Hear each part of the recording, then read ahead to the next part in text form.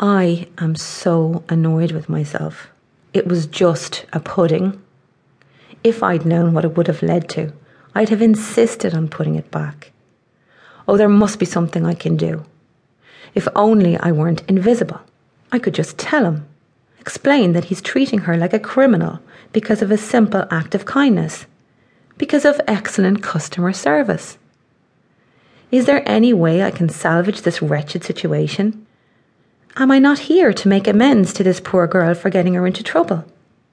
Apparently not, because instead of being allowed to intervene, I feel myself being pulled away. I am in a tiny but cosy council house. Fairy lights blink on and off on a fake Christmas tree in the corner. One big red stocking is hanging on the mantelpiece by a thumbtack. The name Jessie has been printed on it. 2 people are dancing, a little girl of 3 and a woman of 42. Who are they? What am I doing here? They are wriggling their bottoms, pointing their fingers in the air, singing and laughing to a song that must be called something like Keep on Rocking in the Free World, because that seems to be the chorus. I've never heard this song before.